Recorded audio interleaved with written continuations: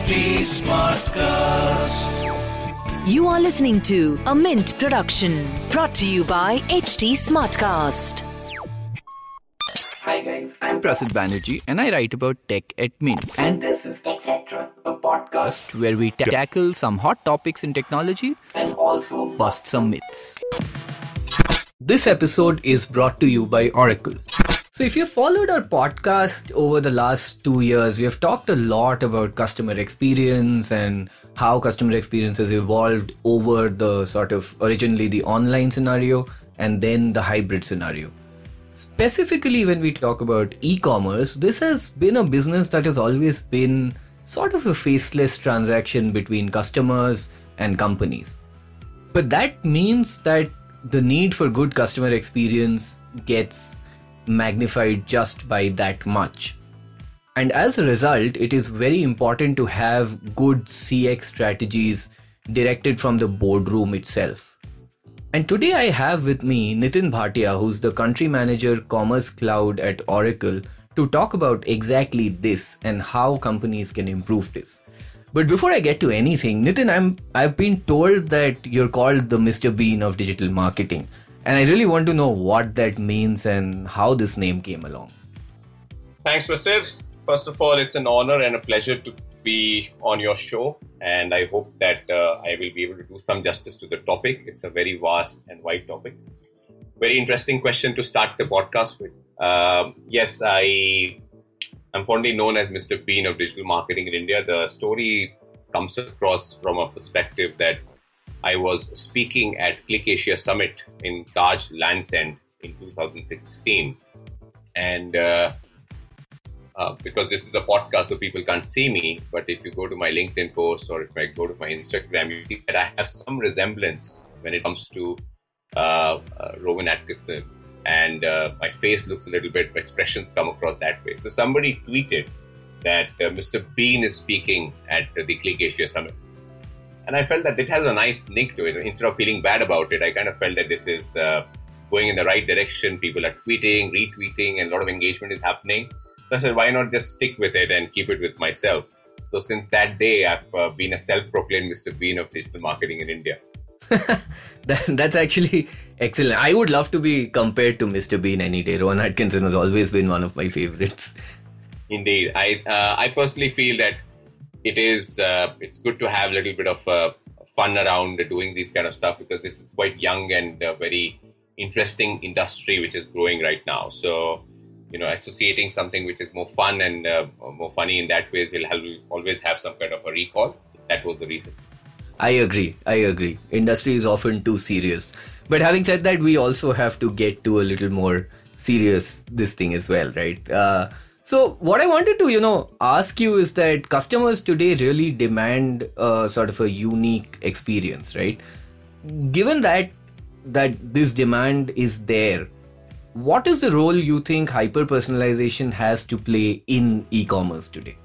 Yeah, good question. See, hyper-personalization, I would say that, if you roll back 5 years or 6 years back and ask any marketing head or maybe even a little earlier, maybe 10 years down the line when we didn't really have a lot of digital media running in this industry, every marketer will say that I would like to know as much as possible about my customers.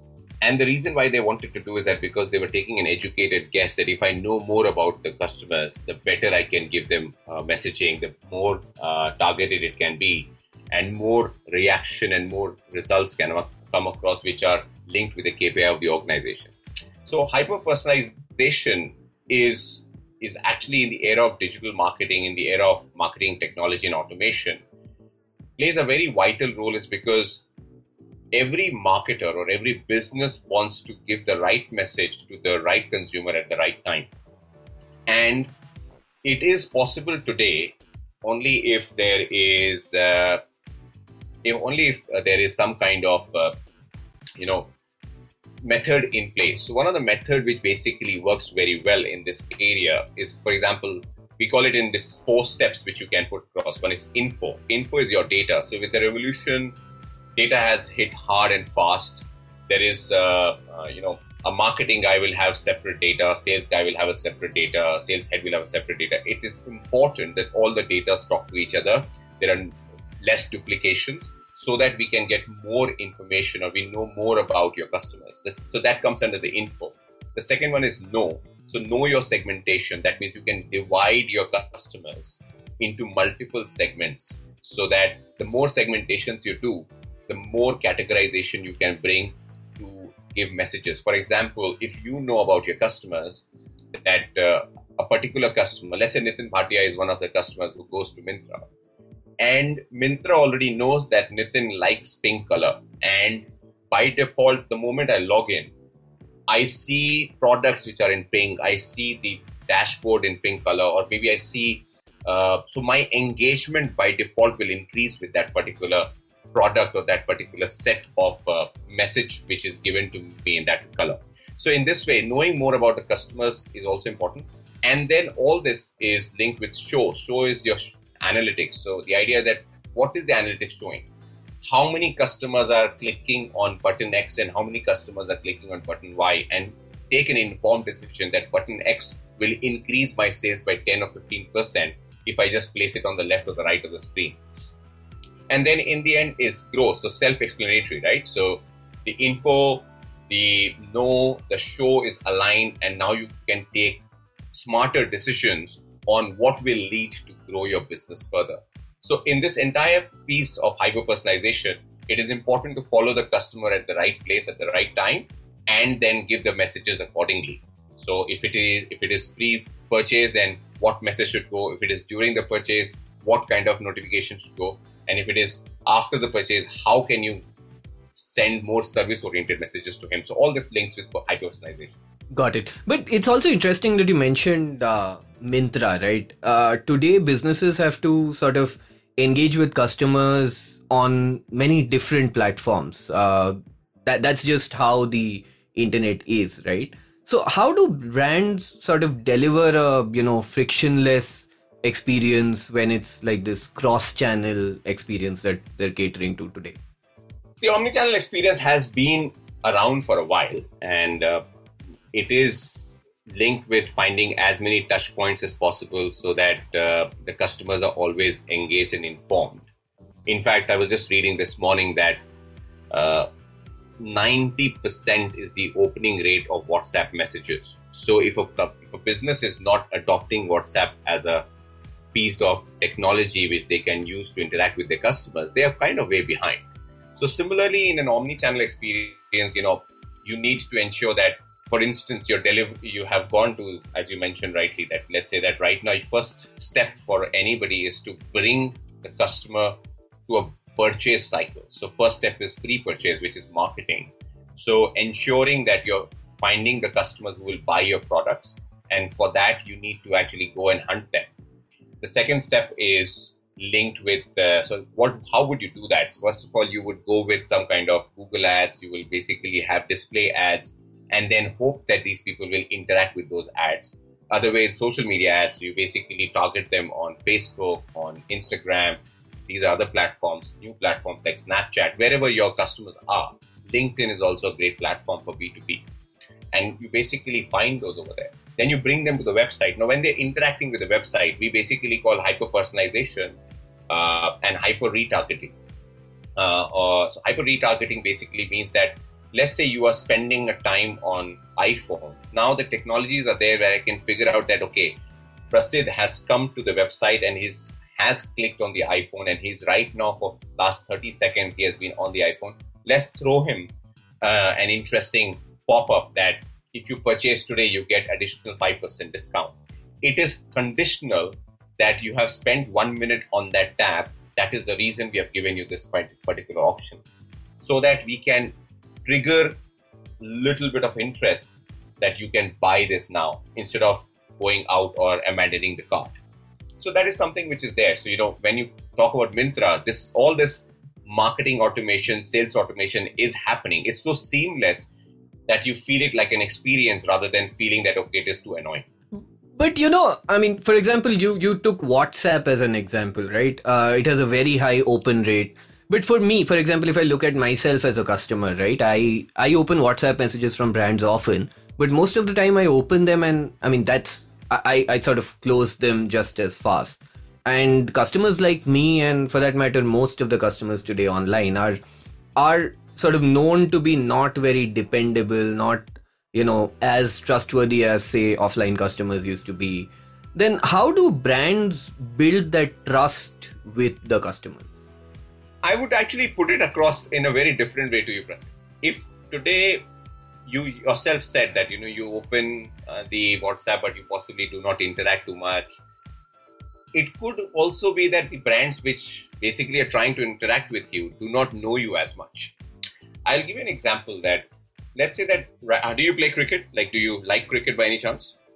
I like it enough, as much as, anybody in this country does. So perfect. So for example, I know of a platform which basically is into collecting cricket memorabilia.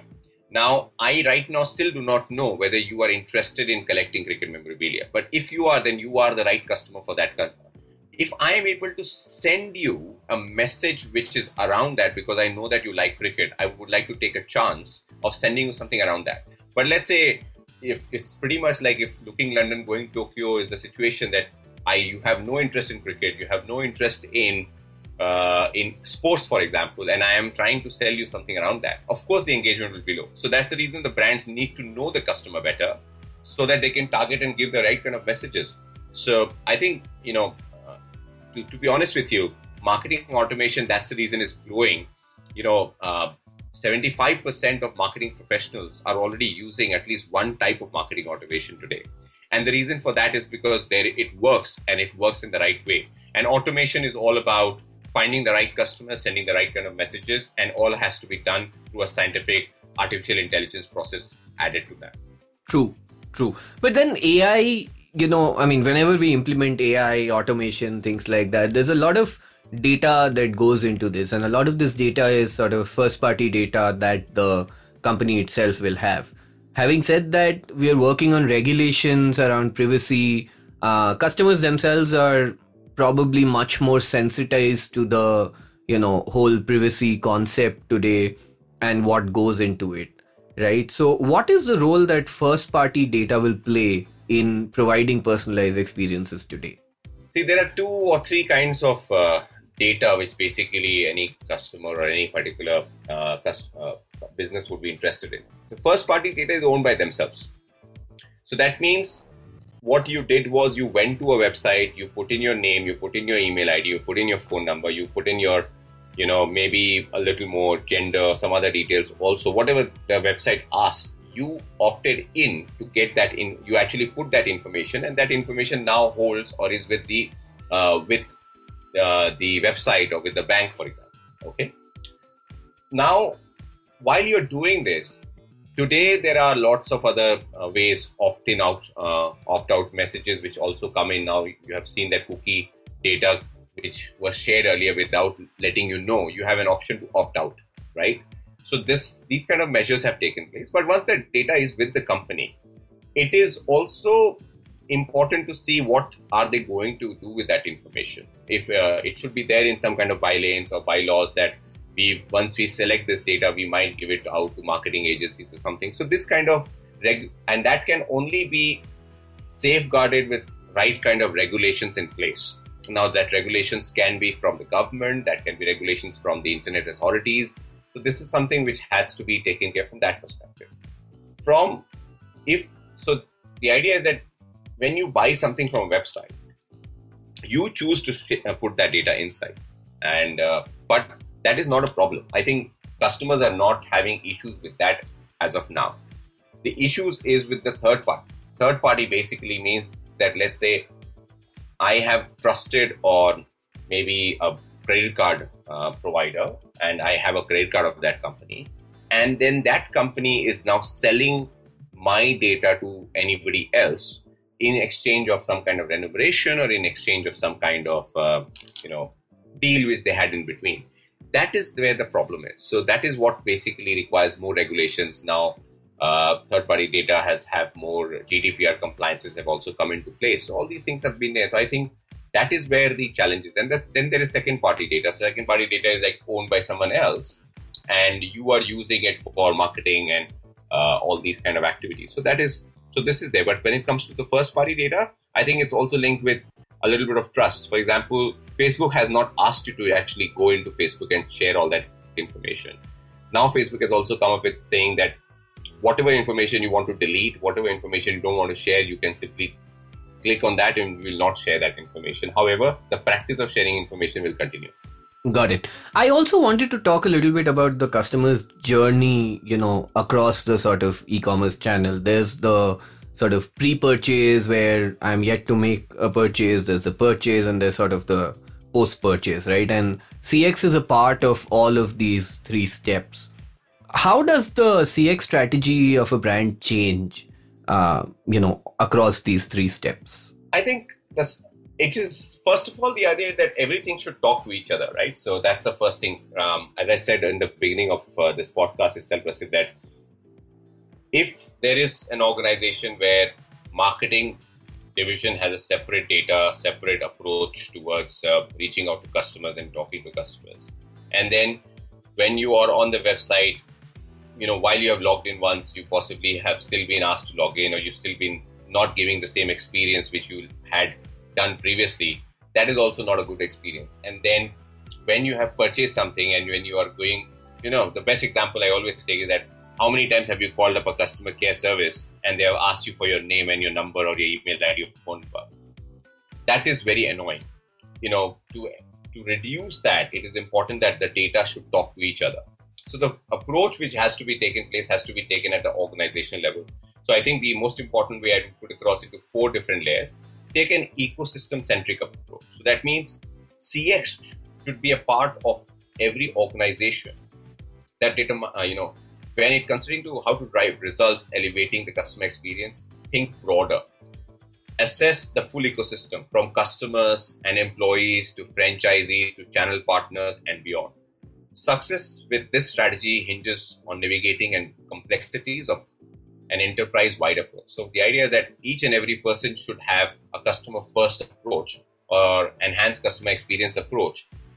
Then only you can have a more holistic CX experience altogether. So that means just imagine from a perspective that you're going to an airport, and the moment you have scanned your pass, your ticket or your boarding pass, or you've got the boarding pass, from that point of view till the time you board the plane, every touch point which you have to go through should already have all the information fed in, and that information fed in from the time you entered or when you got your boarding pass. So that means all the data points are talking to each other. Even the immigration team also has the same information. Then the data is talking to each other. The same logic goes across when it comes to your overall CX experience. So that means, let's start with a very simple one. Right now, Prasid has one. I want to actually target all the people, those who are HNIs. How will I go about it? I would try to find all the people, those who are interested in purchasing a Land Rover. And then once I know that these are the kind of people who would be interested in buying, let's say, a house, I would start targeting them. And that is my first filtration which starts. Once we have targeted them, got a message, it could be through SMS, it could be through email, it could be through WhatsApp, it could be through Facebook ads. I have then tried to bring them to the website. Once they have clicked on a particular, let's say they interacted with they've interacted with an ad where you had shown a beautiful sunset, and the person was standing in a balcony. Once they log in or once they go into the website, how interesting would it be if they see the same sunset and the same balcony once they logged into the website? That's something which is called personalization. You personalize based on the content which they interacted with. That will enhance engagement on the website. Now, when they are in the website, a lot of things is dependent on the UX, how easy or simple it is for people to actually take a buying decision. How can you reduce the number of steps for them to buy something? That is also linked with customer experience. What is the experience you're giving them while they're on your website? And if you have been able to achieve that, of course, it's with trial and error through A/B testing, then you are able to bring them to a position of buying.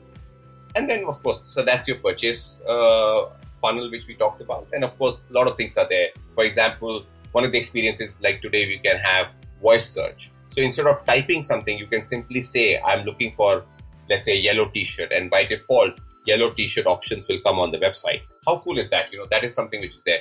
You can enhance that experience further with Alexa.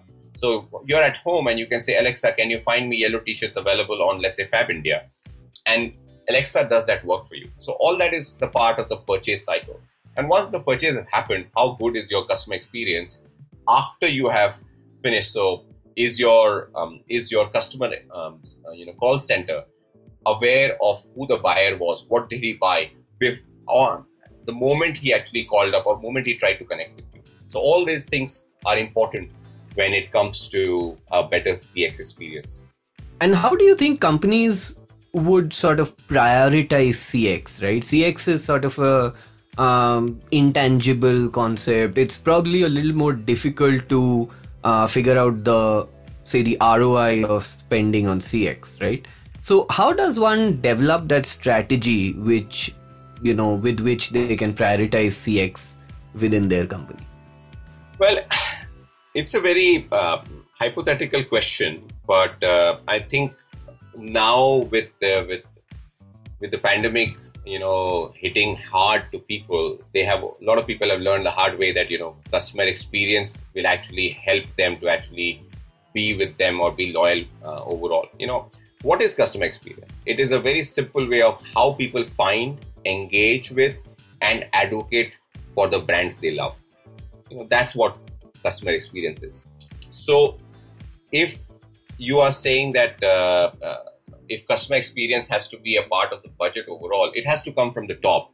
So there has to be a behavioral change in how the management is looking at giving an experience to the customers. And does the current CX enable self-discovery to help customers meet their needs? Does the company provide accessible opportunities for customers to inquire and receive assistance? Are your customer experiences engaging, unique, and proactive based on identified customer needs? Like, these are the questions which you need to think while you are deciding how your future is going to be when it comes to how you're going to lead the firm going forward. So it is important that it has to come from, as I said, it has to be an ecosystem answer. So that means your partners, your vendors, everybody should think that, okay, if I have to work for this organization, I have to think customer first. So that approach has to be taken at that level. And it can be seen by multiple examples today. You look at Amazon, they are so customer centric. You look at Myntra, Flipkart, all these are very, very customer centric. They take hits so many times to ensure that the customers are pleasing and they're happy with the experience they're having on the website, or they're having the overall experience from Flipkart or from Amazon. So I think it has to come from that perspective, that the mindset has to change at that level, at the leadership level. And how does one run this on sort of a organization-wide level, right? There, where the ROI will really, really increase. I'm sure you see many of these challenges. So I would also, want you to sort of leave our, listeners with some kind of advice on how they run it on an organization-wide basis. Yeah, as I said, I think the questions have come in a fragmented way, but ultimately it is on the right way, right? So for example, I will say 4 things. First of all, you have to take an ecosystem-centric approach. Then you have to figure out that how can you basically create a people-focused data foundation, and then leverage design thinking methods. So I have not elaborated on that, but basically, whatever you are doing, is it useful for your customers? Is it accessible to your customers? Is it engaging enough for your customers? A methodology, provides, what is design thinking? A methodology that provides 5-stage solutions: emphasize, define, ideate, create a prototype, test it, and if it works, then go ahead. And to be honest, with the proper approach towards all this, we have seen that, there has been an increase in the outputs from 71% to 107% with consistent series of investments on design thinking. So I'm not just saying things for the sake of saying, but these are things which basically have helped. Even with a holistic CX experience, which we are seeing with our customers, we have seen an immediate uplift of 40% in sales. We have seen immediate uplift of 120, 130% of sales as well. So there is a lot of meat behind the logic of customer experience overall. And then the fourth thing is to implement measurement-focused testing and constant iterations. So for example, if you have created something, let's say you've used a CX approach for a website, you have made it very simple, you constantly keep testing it and ideating it, and then the results come in, which can be in your favor. So you have to constantly see that how, and you have to look at other measurement matrices like customer satisfaction. What's your net promoter score? What is your brand advocacy? Do you currently monitor customer loyalty, retention, and churn? And these are the matrices which are very, very critical for you to ensure that customer experience is always at the top. So yeah, obviously customer experience is a very important thing going forward, and especially given that more and more it's getting clearer that we are going to have this hybrid sort of world, and there is a lot of more data that is going to be available for use. Thanks a lot, Nitin, for joining us. Thanks a lot for sharing your insights with the listeners as well. Thank you very much, Prasid. It was an honor, as I said earlier, and I would look forward to actually hear this as soon as it's out. Thank you. And that's it for this week's episode. Please do let me know what you thought of it and what else you would want me to cover. You can find me on Instagram and Twitter at Undertecher. Yes, you heard that right. That's UNDERTECHER. You can also give us feedback at HT Smartcast. We're present on Facebook, Twitter, and Instagram. And please do log on to htsmartcast.com and listen to all of our productions. This was a Mint production brought to you by HT Smartcast. HT Smartcast.